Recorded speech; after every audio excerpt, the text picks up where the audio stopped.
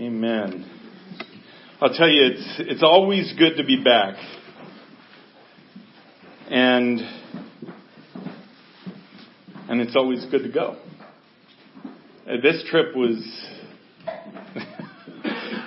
okay, nobody laughed, especially Beth. Beth is not allowed to laugh. But this trip was truly extraordinary. I've been told that's my new word. Well, not new, but yeah, that's true. Yeah. Like I said, you realize you use that all the time. That is just extraordinary to me that I use that all the time. Anyways, yeah, I don't know of a better word to use really, but it was truly an incredible trip, and what God did. I'm going to give you a little bit.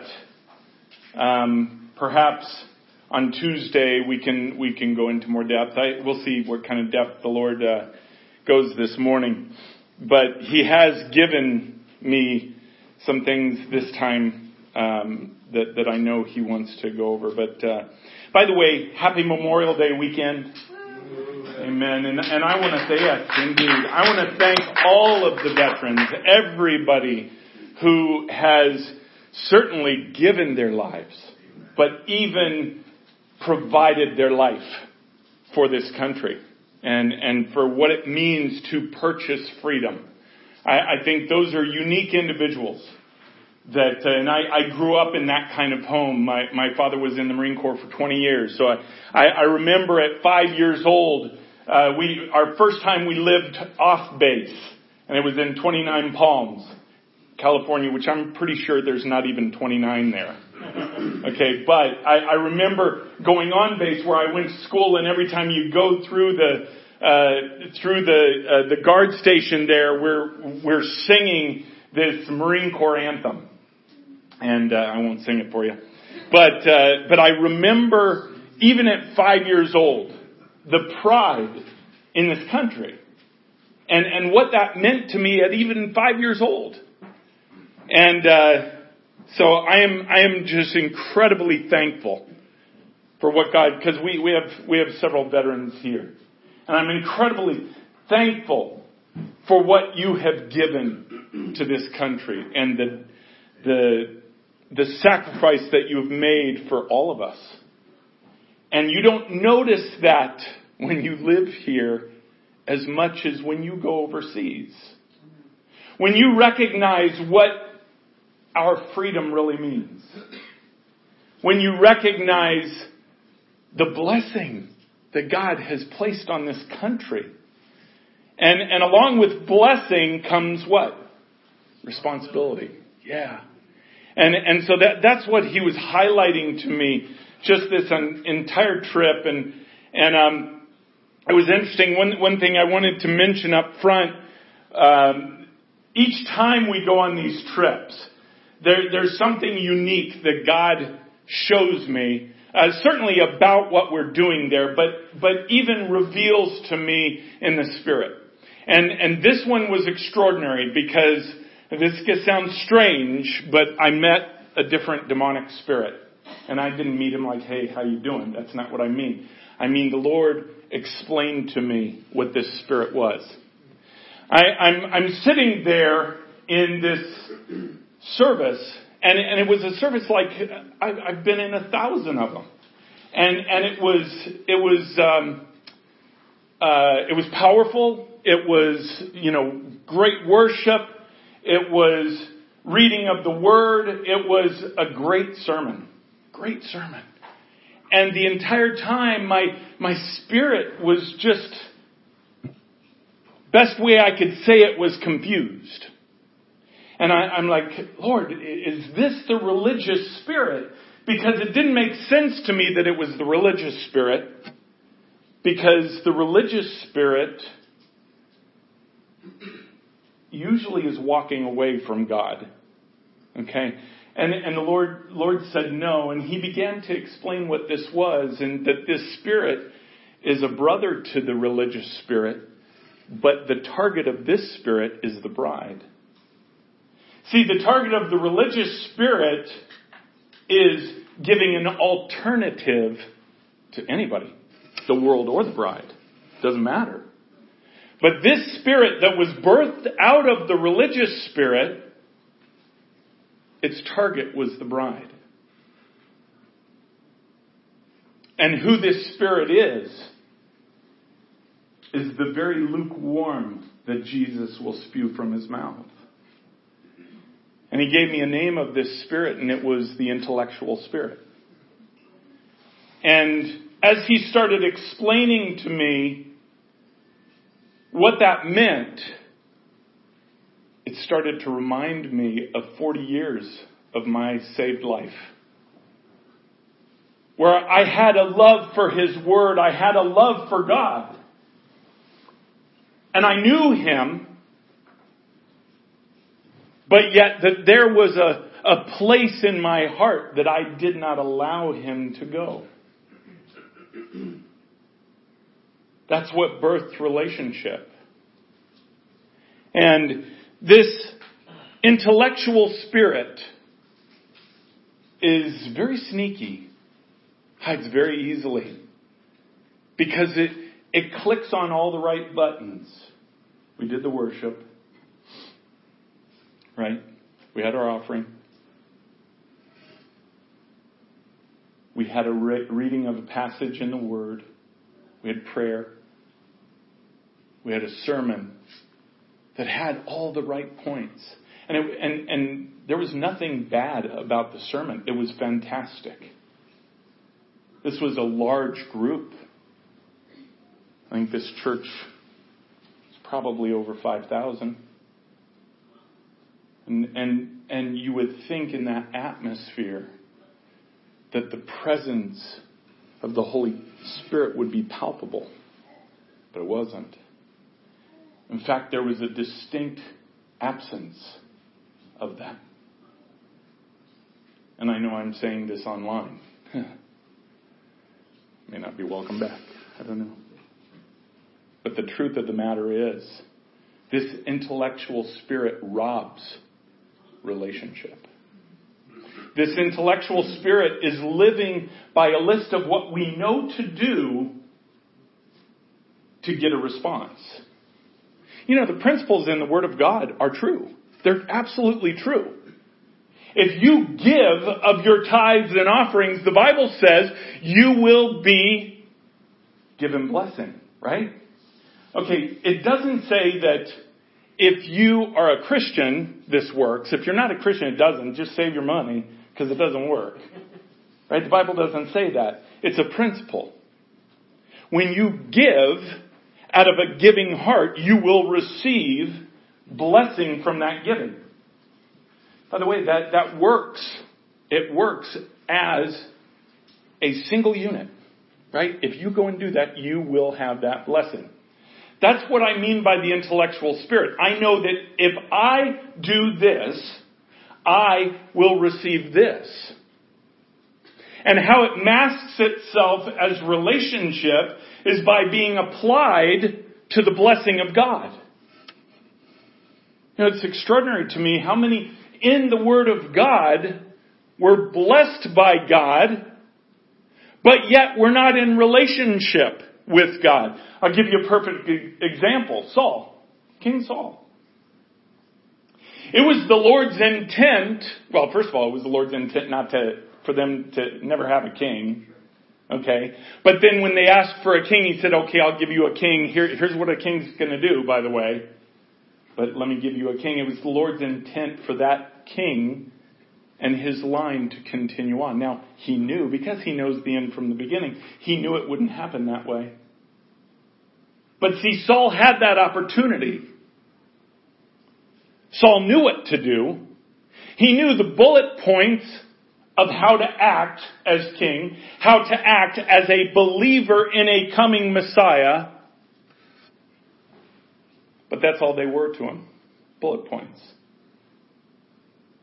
And see, when you live your life by a platform of lists, that if I do this, I receive this. If I do this, I stay out of this trouble. Instead of saying, God, I give you everything. I give you my yes. I desire relationship with you, and I will just do anything. See, when you live by those lists, what happens is there's no depth to the list. There's no depth to who He is in your life, any past the intellectual depth. See, I can know my wife. I can read all about her. If books were written about her, I could read about her. I can know what she likes. I can know what she doesn't like. I can know what she has said. I can know everything intellectually about her. But until I build relationship with her, I can't know her. See, from an outside perspective, I can know her because I can be associated with her. And in the case with Christ, you can know Him through the aspect of salvation. Because salvation's free. It doesn't cost anything. It costs Him everything, but it doesn't cost you anything. All you have to do is believe in who He is, in what He did, that He gave His life on the cross, living a perfect sinless life. And death could not hold Him. He was in the grave for 3 days, and He was raised by the power of the Holy Spirit. And then He was brought to heaven to sit at the right hand of the Father. When you believe that, and you say, Jesus, I accept you as Savior, come into my heart, reign in my heart, I give my life to you, forgive me of my sin, and be my Messiah. When you do that, you're stamped. Ephesians 1:13 and 14, you're stamped immediately like a ruler stamps a law, that it cannot be broken. That's what it says. It says the Holy Spirit seals your life until you receive the promise, which is eternal life. You can't give it back at that point, even if you wanted to. It didn't cost you a thing. That's why you can't give it back. But see, it's at that point that a door is opened to you. That door where Jesus says, okay, now that you're adopted into the family, let's get to know one another. Get to know me beyond the bullet points of what you've been taught. And get to know who I am. And let me pour into you who I am. That's what we call relationship, and we've talked about that. But see, in this intellectual spirit, it's all about one thing. It's all about control. It's about controlling your surroundings. It's about controlling your life. In the case of a church, it's about controlling the methods of how God works. Now, most people here know exactly what I'm talking about. I grew up in churches like that. Most of us did.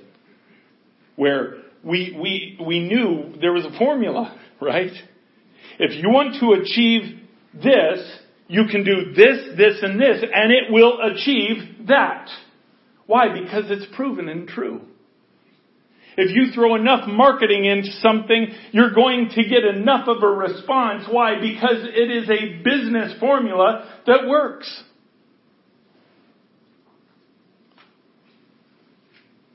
And so when things work, see, people would rather control something and get a moderate response than to not control and leave it up to the Lord.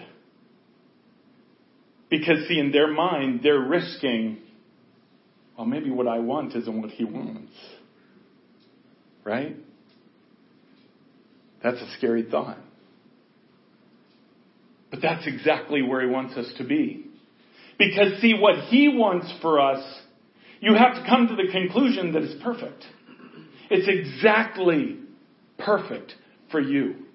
So this intellectual spirit comes in and says, no, why don't you just control this a little bit? Just control it a little, not much. You don't have to control it much, just a little bit. Just to keep it on track for God. Right? Now, when we talk about it, that just kind of seems insane, doesn't it? But yet, 99% of the churches, the bride, play that out every day. Every day. That's what they do. This intellectual spirit is the reason for the line in the sand that God is bringing to His bride now. This intellectual spirit is going to be given a choice. Each person will be given a choice of this line being drawn in the sand that you will either be hot or you will be cold. But if you are lukewarm, if you are this intellectual led spirit, I will spew you from my mouth. Now, I got to be honest with you. Lord and I have talked about this a lot. And I keep asking Him, what does that mean to spew you out of your mouth? And He won't tell me. Can't be good.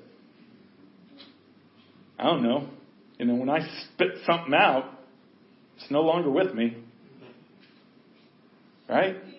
Now, it doesn't mean we lose our salvation. Please don't be confused. But you become unusable. This intellectual spirit is all about control. And control is the last thing that God wants you to have. He wants control. He wants control so He can filter Himself through you. And then that control comes from Him.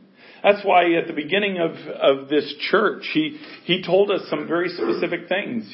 Some that just to the normal person make no sense. Don't take an offering. It doesn't make sense. Right? Just put a box in the corner of the room and don't worry about it. I'll fill it. He's done that. He's done that in so many ways. I can't even begin to tell you what He's done. Do you know? I'll share this because those of you who were here that Tuesday night before we left, you heard the Lord say 24 hours. 24 hours, and I'm paraphrasing, but 24 hours it begins, or the cycle begins, whatever. Can't remember the exact words. Well, within that 24-hour period, if you were on the prayer call last night, you heard me pray about it, but there was a miracle that happened. And it was the beginning of that cycle. Do you know one thing I didn't tell anybody? Michael knew, I think maybe I told just a handful of people. That here we're going to Nigeria, and we're going there to take our land, to close on the land, and to begin building, right? And then to take our temporary team space and finish it, right? We're going there to build, right? And in our account, we had 33 cents. That's it. 33 cents. Now, when that happened, I had to laugh. Because if it was like 50 cents, I thought, oh Lord, what are you doing? But see, 33 meant something to me, and He knew that. Because He has said all along, watch for the threes. He's told me, watch for the threes. Because see, in the Word of God, the number 3 means that it is finalized in the Spirit. It's done. It's a done deal. So when He sent us with 33 cents, I thought, well, at least our ticket's paid for. It's round trip. So whatever. Whatever, God. Whatever you want. This is all you anyways. Has nothing to do with us. So we went down and we were getting, going to be getting on the plane. And this was within that 24 hours. This was probably at the this was, when did we take off? 10 p.m. 10:40. Okay, so we got down there like around 6. About Chick-fil-A time? Yeah. It probably was around 1-ish, 1:30. We got down there that early? Wow. Okay, I don't remember. Anyways, point is this.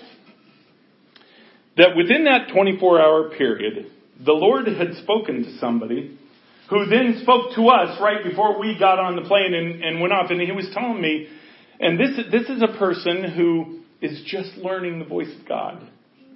And this was the first time he ever said it to me. He said, you know, he had asked me how much we had in our account, which was extraordinary because I would never share that. But he asked me. And I think he asked me that the day before or something like that.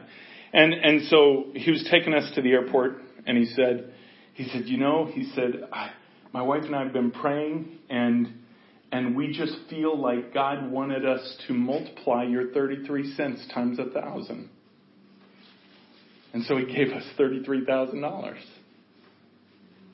And he said, but I just feel like God's not going to stop there. So you need to declare something.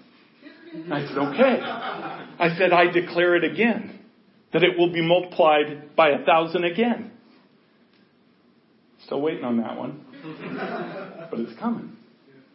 But do you understand that when we let God deal with it, He deals with it perfectly. He knows the timing of everything we need. Right? We got to Nigeria, and every trip there is just insane. And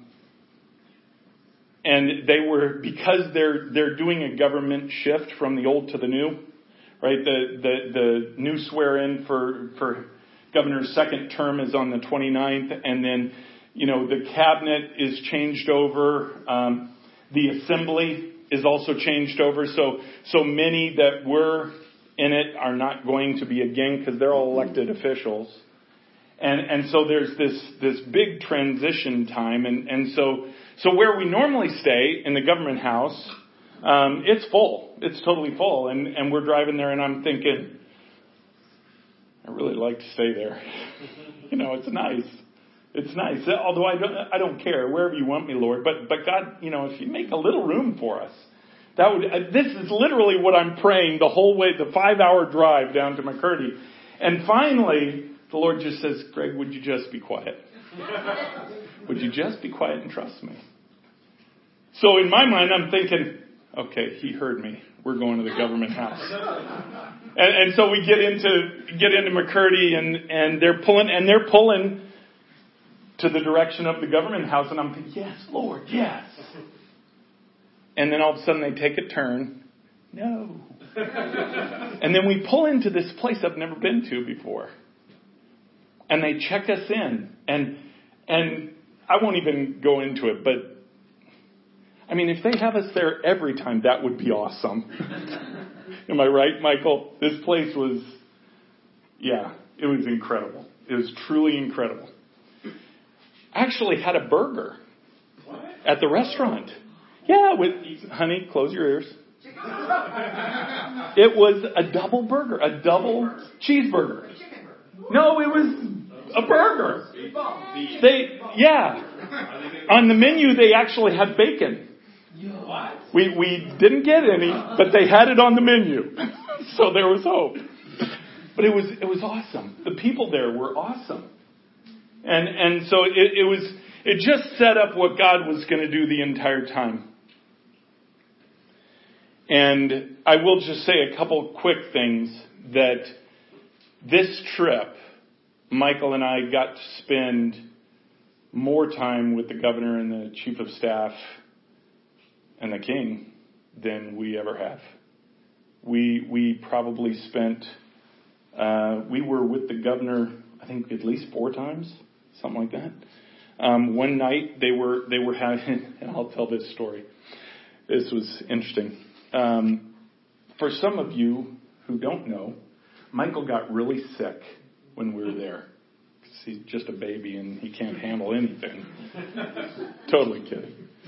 He gets really sick. Well, the governor had us come to this celebration going from the old assembly to the new assembly, and they do this big celebration. They have all these dances of the different areas there. It's really cool. Really, really cool.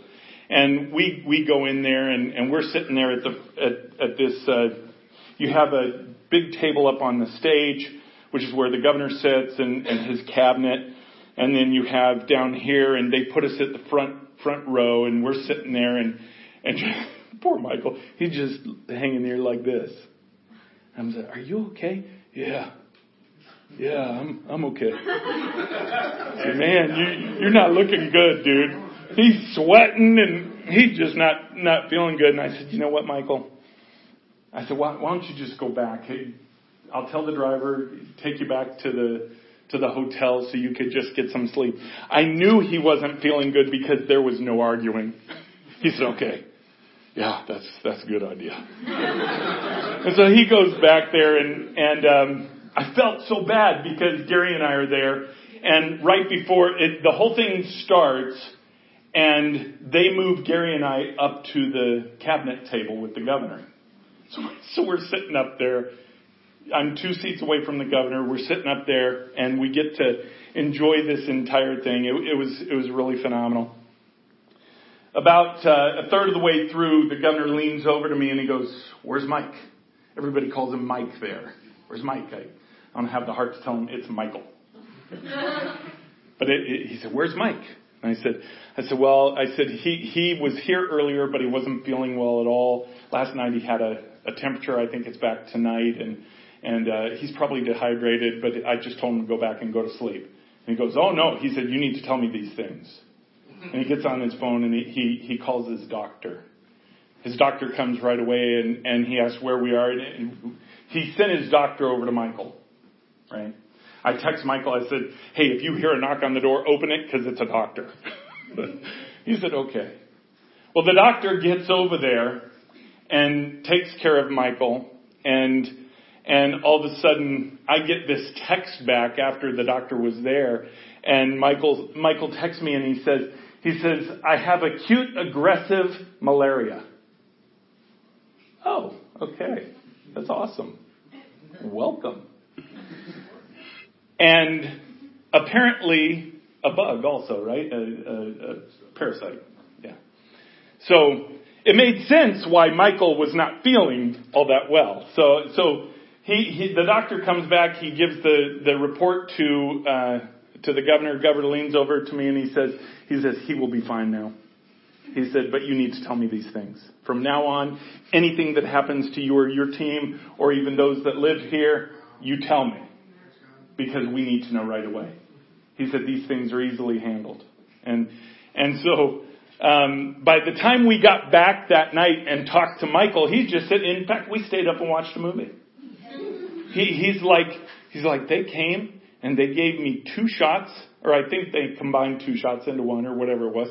Gave him a shot, and he said that he's sitting there, and literally it was like it was just falling off his body, this sickness. And he said it was the most extraordinary feeling. I'm just sitting there, and it's just leaving me. And then the next morning they give him 2 more shots, and then I think it was the next day or 2 days later, 2 final shots. Michael was fine. He was totally fine. It was just extraordinary. Apparently they know how. I don't even want to ask if that's something that was FDA approved. But apparently they know how to handle malaria there, because it was gone quickly. And it's really too bad, because if we would have talked to him the night that Michael was sick the first night, we wouldn't have missed a day, right? We missed the next day just kind of hanging around. But when I came back from this trip, we're on the flight back, and sometimes I'll try and watch a movie. Sometimes because with your knees in your chest, it's really uncomfortable to sleep, and that's kind of what it was. Especially when the one in front of you just leans all the way back. It's like really, literally my face is in the back of their seat. So I said, "Lord, okay, I can't watch TV." And he said, just worship, let's talk. Okay. So I started worshiping. I said, "Lord, please don't make me cry. And all these people that might look at me, come on." But he takes me to a place of intimacy with him. And he would tell me something. "Oh, that's awesome. Write it down." Okay, I write it down in my phone. I'm worshiping him. "Tell me something else." Okay, write it down. So I don't know what he has for you this morning, but he told me to bring that. And at the very least, I'm going to go through these points with you that he was telling me on this plane ride. Because, see, it's where we're at right now. It's where we're at as a church. And it's important to understand this because if you are looking from inside the fishbowl, all you see is the fishbowl. You don't recognize there's a big world outside of that fishbowl that God is in control of. So you have to train yourself to see outside that fishbowl. And it takes faith to do that. Right? Faith is what moves everything. In fact, faith, one of the things he had me write down, said faith without works is dead. We know that. Right? But you deposit investments of faith as you do, quote unquote, as you do what the Lord tells you to do. See, because oftentimes we're doing things that we don't see results for. But when we do them out of obedience, it's a deposit of faith. Most young people here haven't, but when you buy a house, okay, you're not going to go and pay cash for that house. I mean, I suppose maybe in rare cases you do. But that's not normal in America. No, you go and you take out a mortgage. And with that, you're required to put down a down payment.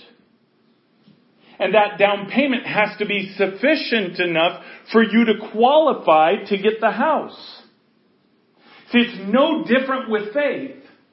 When God has something for your life that He intends for you to do, right? We all talk about the puzzle piece that we're made after to fit into a grander picture.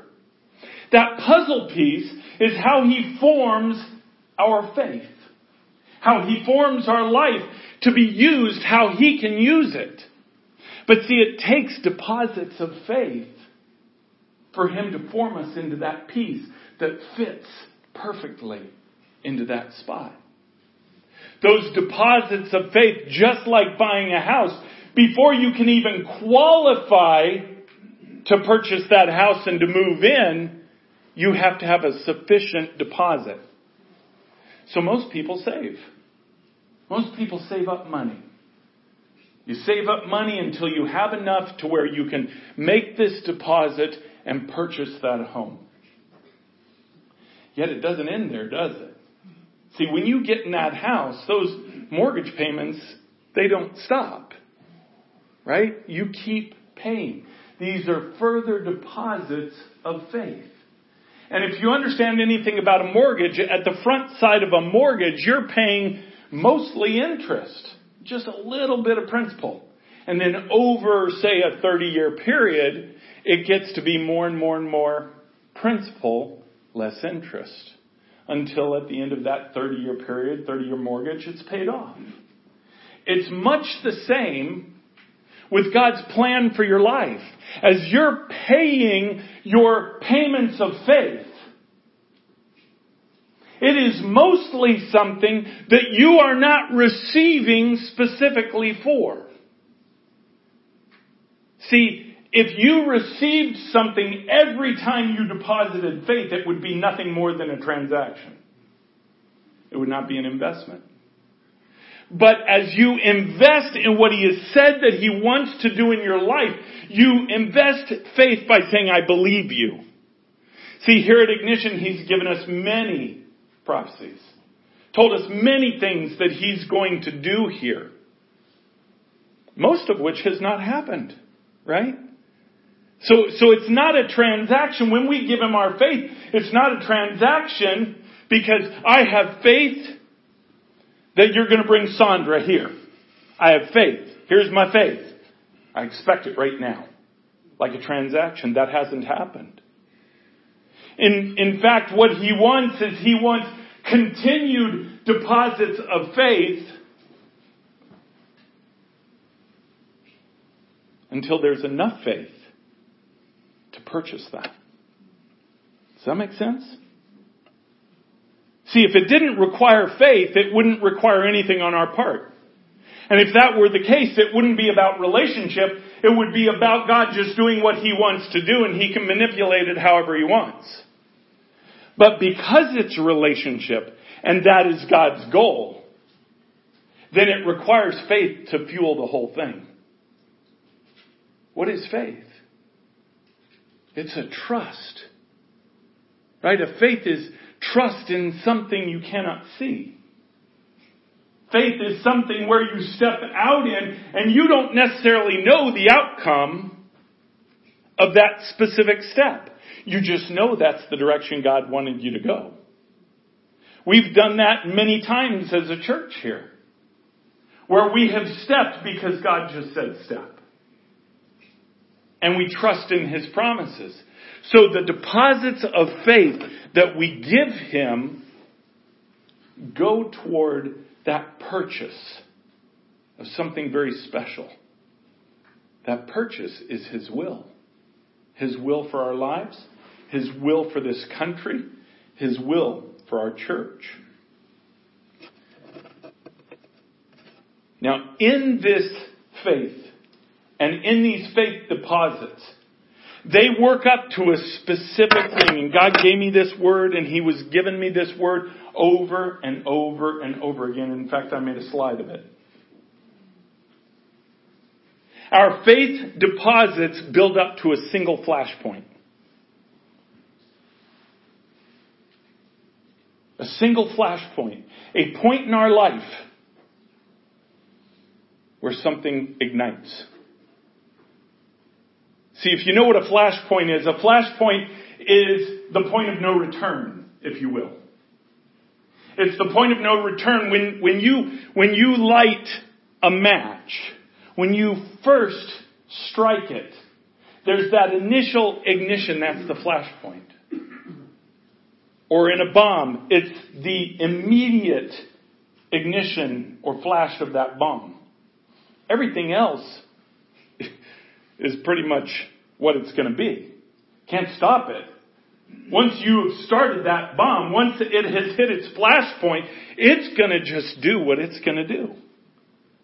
See, it's the same with God. As we deposit these deposits of faith, there comes a point where we hit a flash point where everything, guys, get this, everything changes after the flash point. Everything.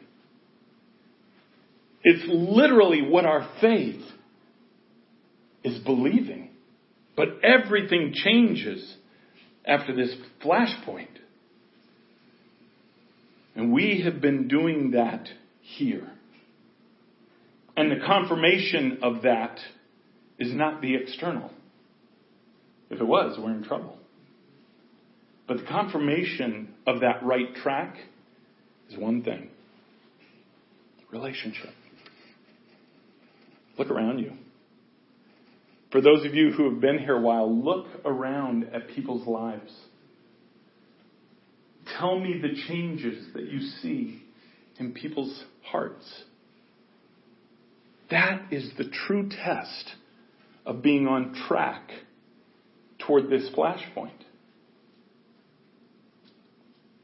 But believe me, the flashpoint is coming. I want to give some examples of flashpoints. They're all throughout the Word of God. Anyone in the Word of God that has been used in this extraordinary way, you could go down every one of them. You'll find a flashpoint in their life. How about Moses? Right? Moses was born and given to the queen, raised in Egypt, only to realize that his people, this tugging on his heart, were the ones in slavery. He thinks he goes to do something about it and makes it worse. But what Satan intends for evil, God works toward good. He sent away for 40 years. That's a time of preparation. he meets God in the burning bush. You would think that might be the flashpoint, but it wasn't. See, the flashpoint is when things become perpetual. See, it was at that point, he still argued with God. Wait, Lord, I can't do that. I can't speak. I can't. So see, that was not his flashpoint. The flashpoint for Moses was when he was committed to his trail. He had already gotten back to Egypt. He had already gone to Pharaoh and said, let my people go. The flashpoint came in those 10 plagues. There's no turning back at that point. There's no turning back. And look at the rest of his life. Doesn't mean we don't make decisions after the flashpoint. Because even Moses made some bad decisions when he struck the rock and he wasn't supposed to. He made the people think God was angry and he wasn't. It cost him. It cost him going into the promised land for himself. But see, the flashpoint of them leaving Egypt set into motion a perpetual plan that God had.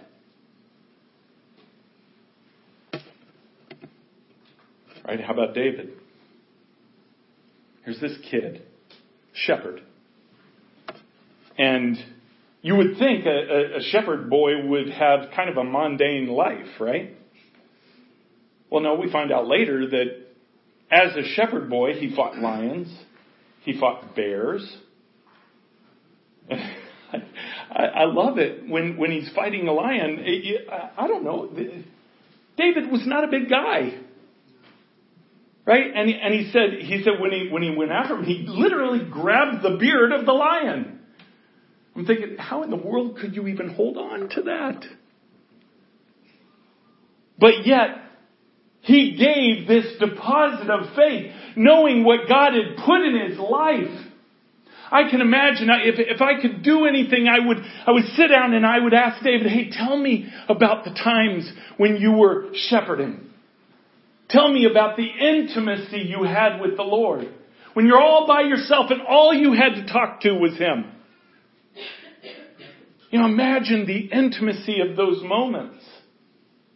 And the growth of that. And I can imagine the Lord telling him that I have so much more for you than this. And David saying, I believe it. He's the youngest of 7. Right, 7 or 8, I can't remember. 8, is it 8? But he was the youngest. So whatever he had to wait for, he had to get in line. But yet he believed. He believed. And in that time of preparation, God told him how and taught him how to fight. Taught him how to trust. Taught him how to defeat the lion, how to defeat the bear. He built a single word in him that is one of the most precious things that God gives us. And it is a result of faith. And that is confidence. You ever meet a really confident person? You know, that's one thing. You ever meet a really confident person in the Lord? The atmosphere is palpable. It's because that faith has purchased that intimacy with him. That's where David was. What was David's flashpoint? David's flashpoint where everything changed in his life was the moment he took on Goliath. See, the moment he took on Goliath, everything changed. Up to that point, it was in the fields with the sheep. In fact, when he came and wanted to check it all out, his brothers were angry with him. What are you doing here? You just want to see the war. And he's like, why are you guys putting up with this guy? See, he was speaking from a place of confidence. That confidence wouldn't have been there if he hadn't already taken on the bear. or taken on the lion, fully confident in what God would do through him. See, David walked into that situation with Goliath with full confidence. Absolute confidence. He knew what God was about to do. He may not have known exactly how it was going to play out. I don't know. It'd be interesting to ask him. I know he only planned one stone for Goliath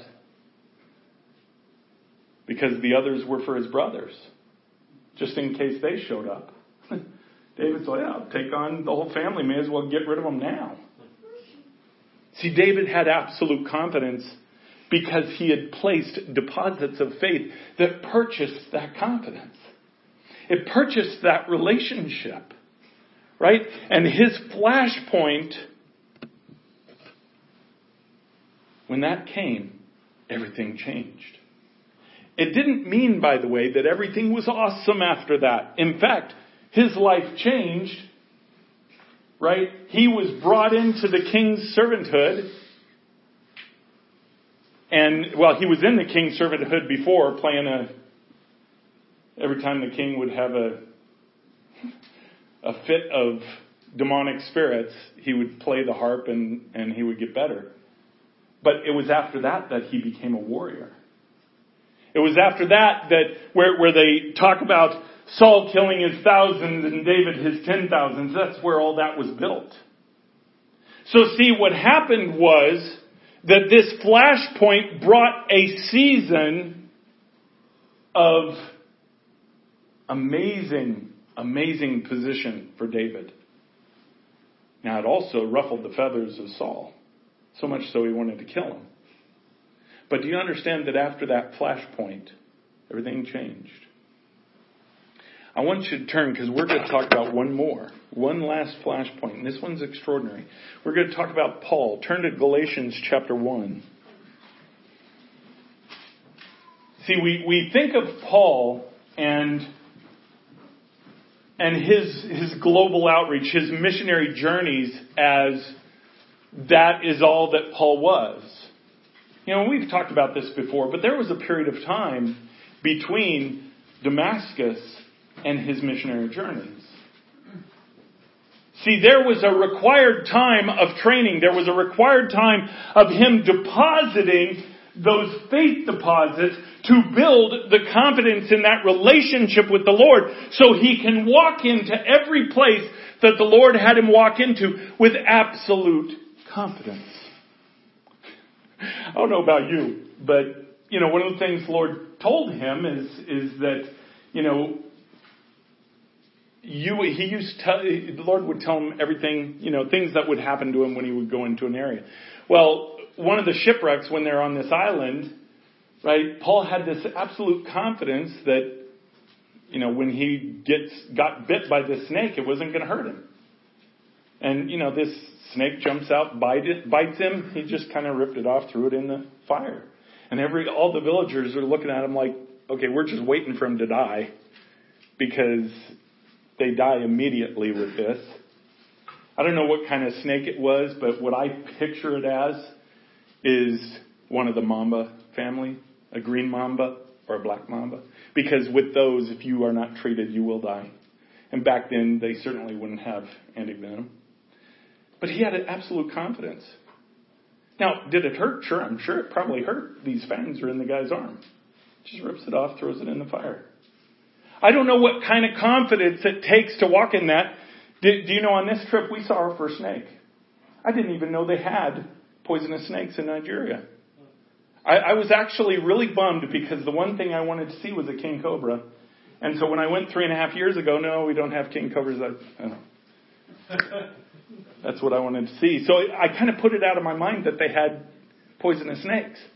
And then right outside our hotel, outside of our room, there's this snake. It wasn't big. It was about, 20 inches, something like that. What? It was big enough, yeah. Well, and look at that. And I'm thinking, well, they don't have poisonous snakes here, so maybe that's a little boa or something. I'm literally thinking about picking it up. Oh, God. And I'm thinking, what's it going to do? It's tiny. It's like a little garter snake. A garter snake that bites you, whatever. It's not going to hurt you, right? And so I jumped down and it was in this little ditch or whatever it was. I jumped down there and I was going to mess with it. And this guy comes in and he goes, "Oh, no. What?" He said, "Oh, no, very, very poisonous." I said, "No, it's not. Stop messing with me." I said, "Yes, it was." So then he proceeds to kill it, and he killed it. And but that was our first one. And then I found out it was a puff adder, very poisonous. And then I start reading how many hundreds of Nigerians are killed every year by puff adders. I'm like, okay, well, Lord, mine wasn't confidence, mine was stupidity. So now, it's ordinary stupidity. So then we go to the land the next day, and we're walking through grass, up to my stomach. Before, I'm walking with absolute confidence. And I'm like, my confidence is in the fact that there are no stakes there. And the next day I'm walking through and I'm thinking, okay, they can hide literally anywhere. And I turned to Andrew, he's behind me, and I said, "Should we worry about snakes?"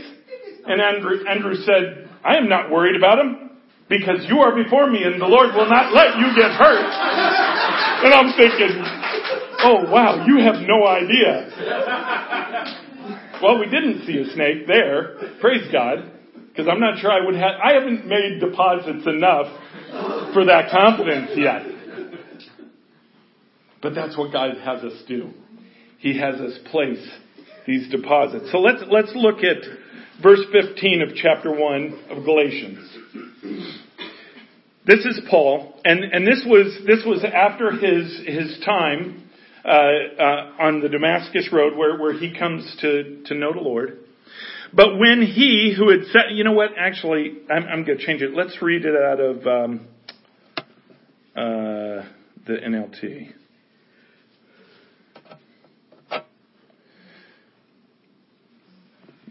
Verse 15. But even before I was born, God chose me and called me by His marvelous grace. Then it pleased Him to reveal His Son to me. That's what happened on the Damascus Road. So that I would proclaim the good news about Jesus to the Gentiles. When this happened, I did not rush out to consult with any human being. Nor did I go up to Jerusalem to consult with those who were apostles before I was.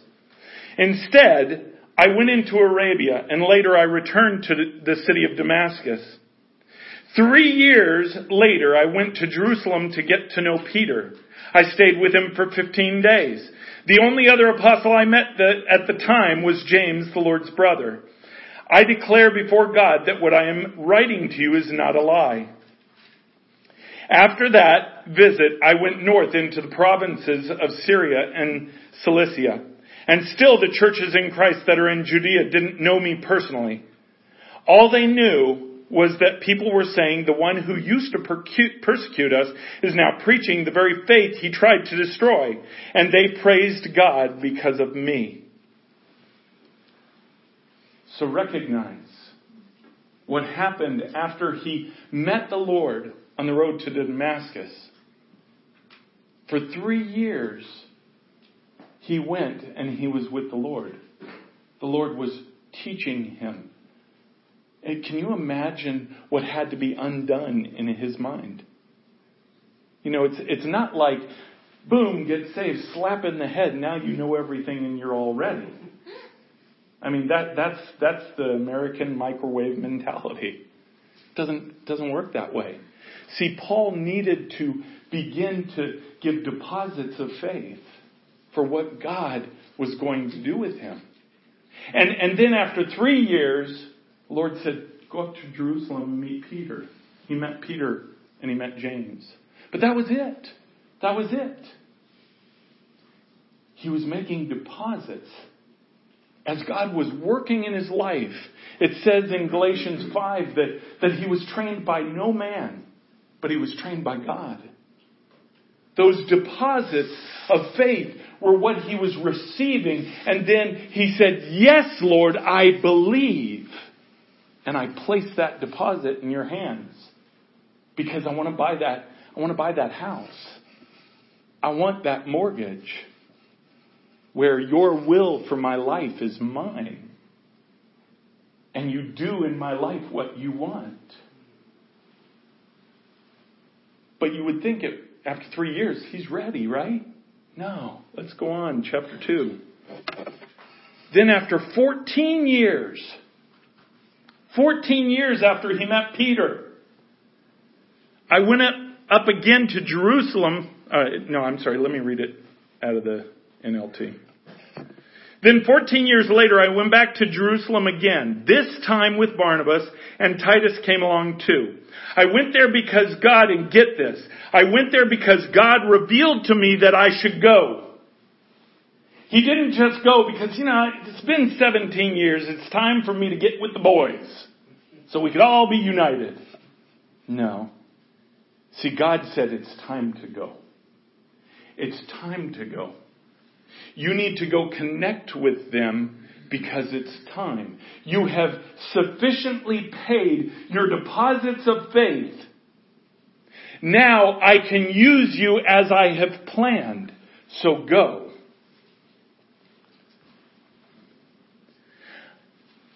While I was there, I met privately with those considered to be the leaders of the church and shared with them the message I had been preaching to the Gentiles. I wanted to make sure that they were in agreement, for fear that all my efforts had been wasted and I was running the race for nothing. They supported me, did not even demand that my companion Titus be circumcised, though he was a Gentile. This was his flashpoint. Going back to Jerusalem and meeting the other apostles, that was his flashpoint. God told him to go. God knew that at that point, everything would be different. See, it was at that point he became known to the world. All that we know of Paul, all of his missionary journeys, all of his epistles came at that point after. So see, it was his willingness to invest in faith up to that point. And then when that flashpoint came, it was like, buckle in, we're going for a ride. Do you see that's where we're at? We've been depositing these faith deposits for a long time. And in our hearts, it's not for the purpose of what we'll receive. It's for the purpose of something so much more important. It's when we'll be with Him one day. That's what Paul's motivation was. Paul's motivation wasn't this earth. Paul's motivation was one day I will be with you. I want to be in proximity to you. And see, Jesus needs us to become His best friend in this faith journey, because it won't happen if you wait to see Him face to face. You ever hear of what Thomas did? And I'm not saying he didn't do anything. All the apostles did. We know that they all died as martyrs except for John. But do you ever see the writings of Thomas? Do you ever hear of how God used his life? You know, I don't know about you, but to me that's an important lesson. Because see, he had to see. He had to embrace that intellectual spirit. There was a monicum of control that he had to have in his life that he could see by seeing his pierced hands and his pierced side. But that cost him. That cost him dearly. See, when God is offering something to us, which is His plan for our life, And we hold on to the control of seeing it. It's dangerous, guys. I can tell you from personal experience, the only reason God has brought me to the place that He has brought me, in hearing His voice, in seeing what He has coming, in the communication that He has with me, is simply because of deposits of faith. I've said yes. It's not rocket science. I said yes, and He said, okay, keep saying yes. As I prepare you, keep saying yes. That was my only job. Just, yes, Lord. Keep saying yes. Wake up every morning. Yes, Lord. I don't know what you have for me today, but yes, Lord. I want it. I'm shedding the control that I desire. I'm giving it to you in a faith deposit because I know you will turn it into gold. Everybody has a flashpoint. And there is a cost of faith to coming to that flashpoint. But do you know it's the same with the church? You know, and by the way, I know it's hard to wait. I know it's hard to wait. It breaks my heart knowing the amount of pain that Carson's in. I can tell you that he's on my heart every day. Every day. And I know he's on your hearts every day. He's not the only one. Like Sandra and Ethan, they're on my heart every day. Every day I talk to the Lord about them.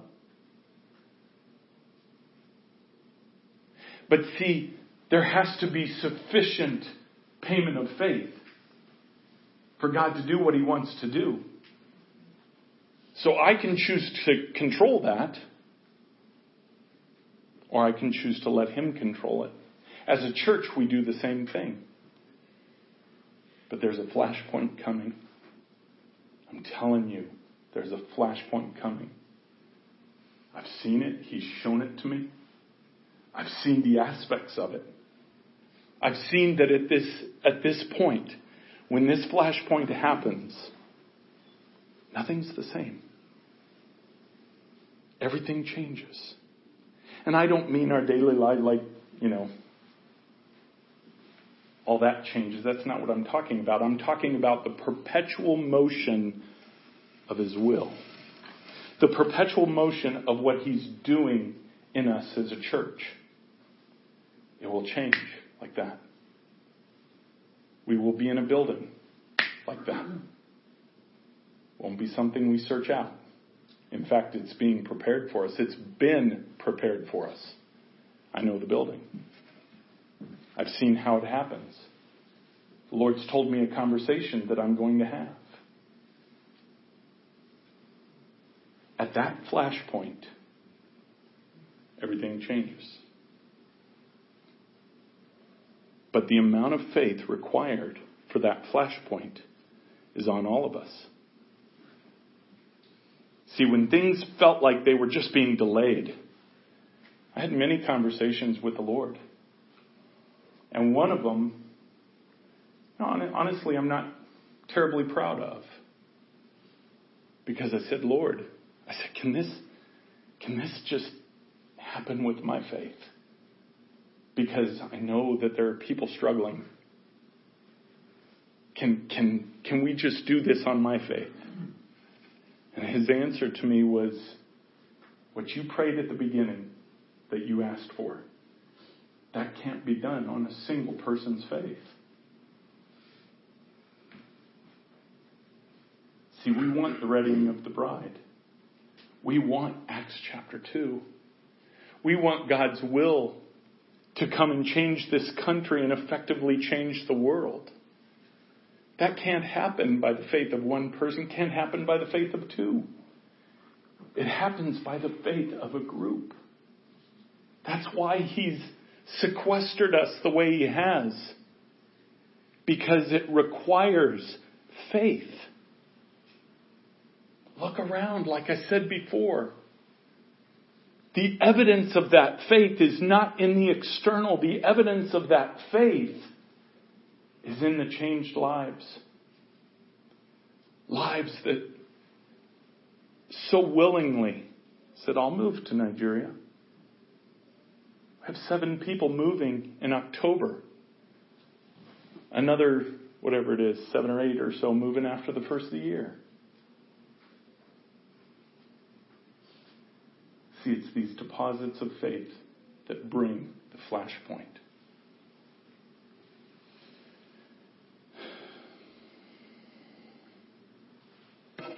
The Lord said, I want to say one other thing that He gave me. And it's this idea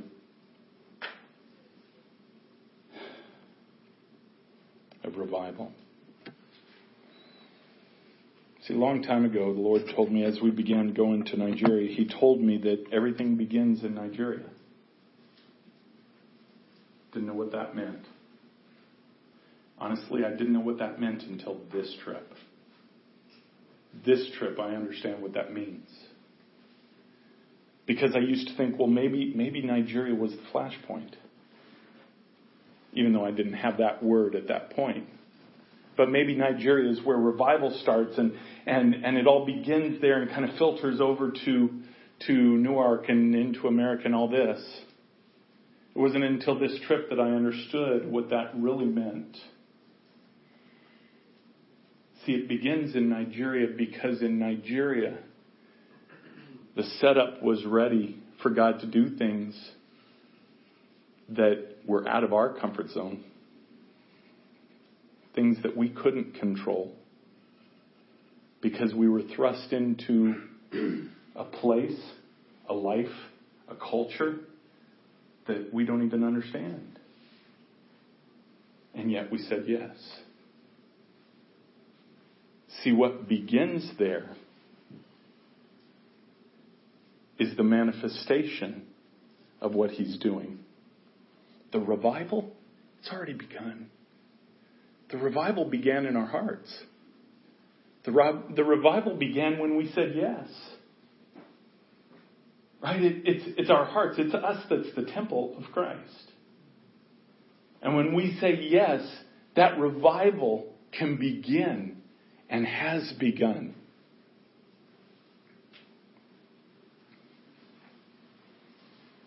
Last thing He told me that I wrote down.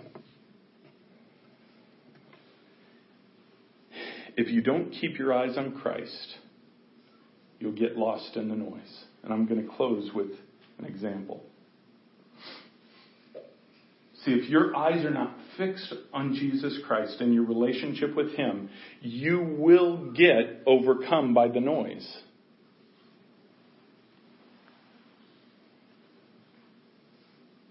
When we were in Nigeria, Michael was talking with his wife, Allie. And he was feeling sick. And each day he spoke with her. She talked with him directly. She heard from the horse's mouth what was going on. Not that Michael's a horse. But she heard from his mouth what was going on. Okay? That's important to understand that.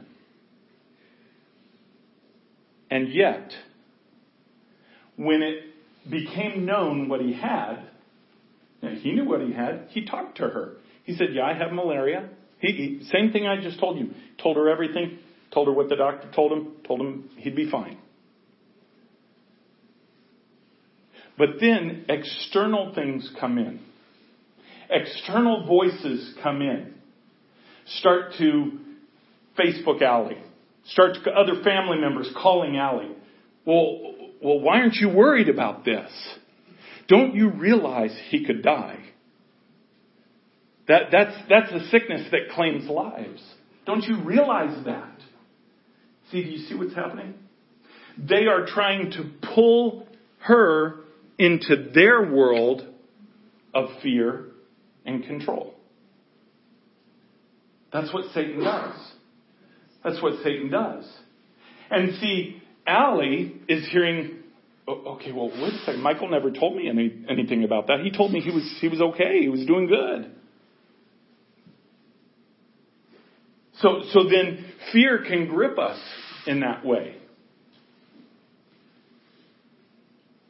then, when Michael talks to her again, no. Here, let me tell you the truth. This is what happened. This is how I felt immediately when I got the shot. This is what God has done. It's like, okay. And Allie, I think you felt better after talking to him that night again, right? See, if we don't keep our eyes focused on the Lord, just like Allie, if Allie keeps her eyes focused on the information she is getting from the source, the person who was sick, from the source, if she doesn't, other voices can take their toll. It's the same with Jesus. If we are listening to Him and we have built relationship with Him, and even as a church, He tells us what's coming. He tells us this flashpoint's coming. We can either listen to the source and be depositing those deposits of faith, or we can listen to external means, external voices that tell you, it doesn't work that way. See, God doesn't work that way anymore. Because, see, the gifts, they really died with the apostles. It was really to get the church going. It really doesn't operate that way anymore. You guys are in a house. What makes you think that you could affect the world? Do you understand all these voices? They're there, trust me. It's your choice to listen to them or not, but they're there. But if we keep our eyes focused on Christ and what He is saying, trust me, He won't say anything different to you than what He says to me. Because we have one God. He's not a multi-personality God. Right? What He tells me is no different than what He's going to tell Shannon. Now, He may not tell us the same things. But if He talks about the same thing to each of us, He will not tell her something different than He tells me. So we have to focus on who He is and what He says and relationship with Him. Get it from the source. Because that's the only way you will become that puzzle piece that fits perfectly into that picture, that mosaic. So the only thing I can say to you, church, is we're there. We're there. That flashpoint is upon us. I don't know what day. I don't know what week. But it's coming. Trust Him. Trust Him in what He's telling you. Ask His voice to be loud because you play a part. You play an important part. Because at the point of that flash, everything changes. Let's pray. Heavenly Father, Lord, we worship You and we praise You. We thank You, God, for who You are. We thank You, God, that You trust us to build a relationship with us. You trust us to use us. God, we give You our yes. We give You everything that we are as an asset to choose to use however You will. God, You have had this from the beginning and You have taken us through so many things to train us, to build the confidence in us of trusting You. Just as Daniel walked into the den of the lions, or Shadrach, Meshach, and Abednego walked into the fiery furnace, they walked in with an absolute confidence that it was in Your hands. They didn't know the outcome. Even walking into that fiery furnace, they said to the king, if it be the Lord's will for us to die, then it be His will. So they didn't know the outcome, but yet they walked with confidence. Lord, we have deposited much faith. Allow us to walk in confidence of Your will. We don't have to know what it is. We just have to give you our feet. And that we do. We give it to you in Jesus' name. Amen.